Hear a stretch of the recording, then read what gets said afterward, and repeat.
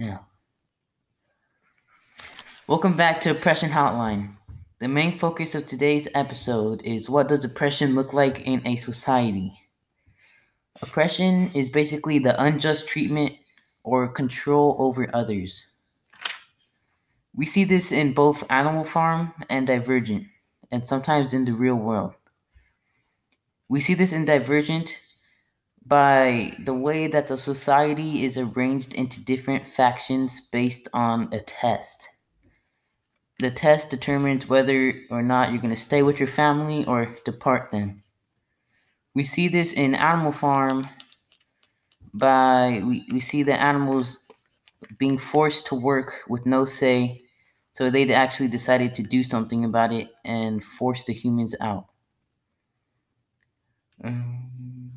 One thing I found weird about the oppression in Divergent was how they were all forced to live inside walls, and they weren't allowed outside the walls, but they were allowed to guard it. One question that really stood out to me was, what are the walls really for? Are they there to keep something out or keep something in?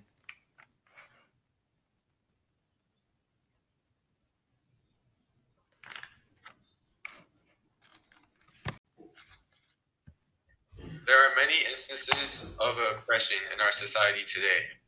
One from being Breonna Taylor to also George Floyd in the summer. These instances of oppression have formed a lot of the movements that have gone on in our society now, like BLM and other organizations.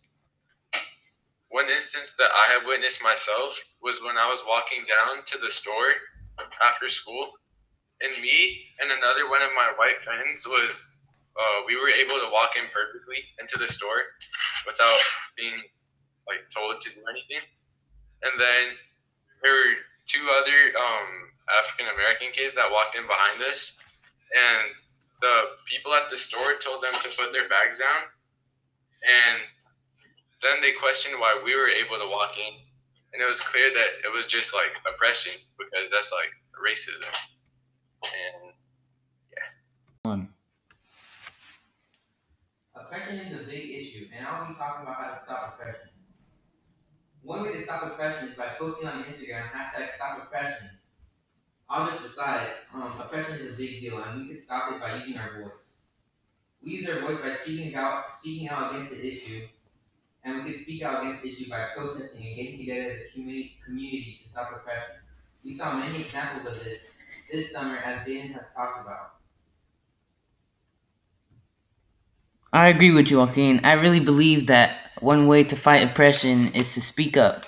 You have to say what you believe is right and do and say what needs to be changed. Good leadership is essential to avoiding oppression in society. On the other hand, cruel and unfair leadership can lead to oppression. Good leadership prevents this by giving people the rights they deserve. However, corrupt leaders will just try to gain power any way they can. They will try to control their people and make laws that will only benefit them.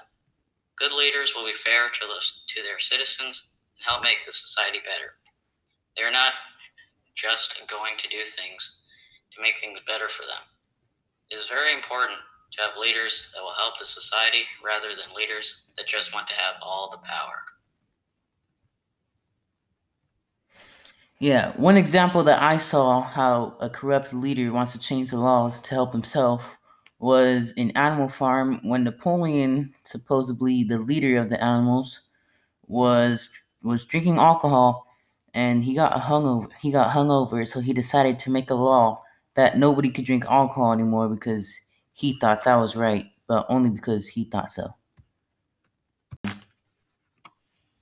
We see Napoleon make many bad decisions as a leader, and some of those decisions are he mistreats his people, and he almost treats them as if he's so above them, and it's a privilege just to even see him in public. As he starts to avoiding them and only comes in public around once every 2 weeks.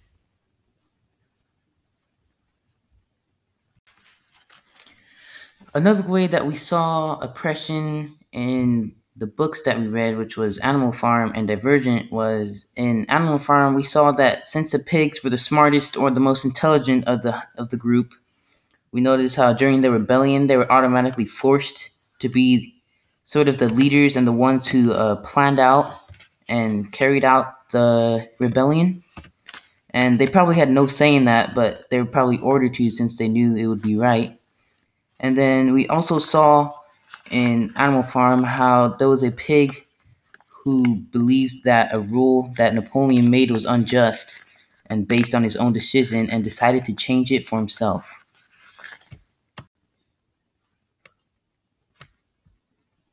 There are also many examples of oppression in Divergent. An example is when the children have to choose their factions. Once they choose them, they're stuck with them.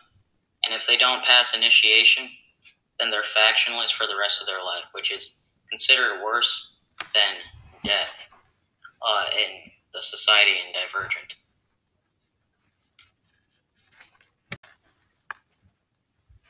Another example of oppression in Divergent is when, even after they choose their factions, and even if they choose correctly, they must work hard, as we see Triss working as hard as she can, and she's still in the danger of losing her faction.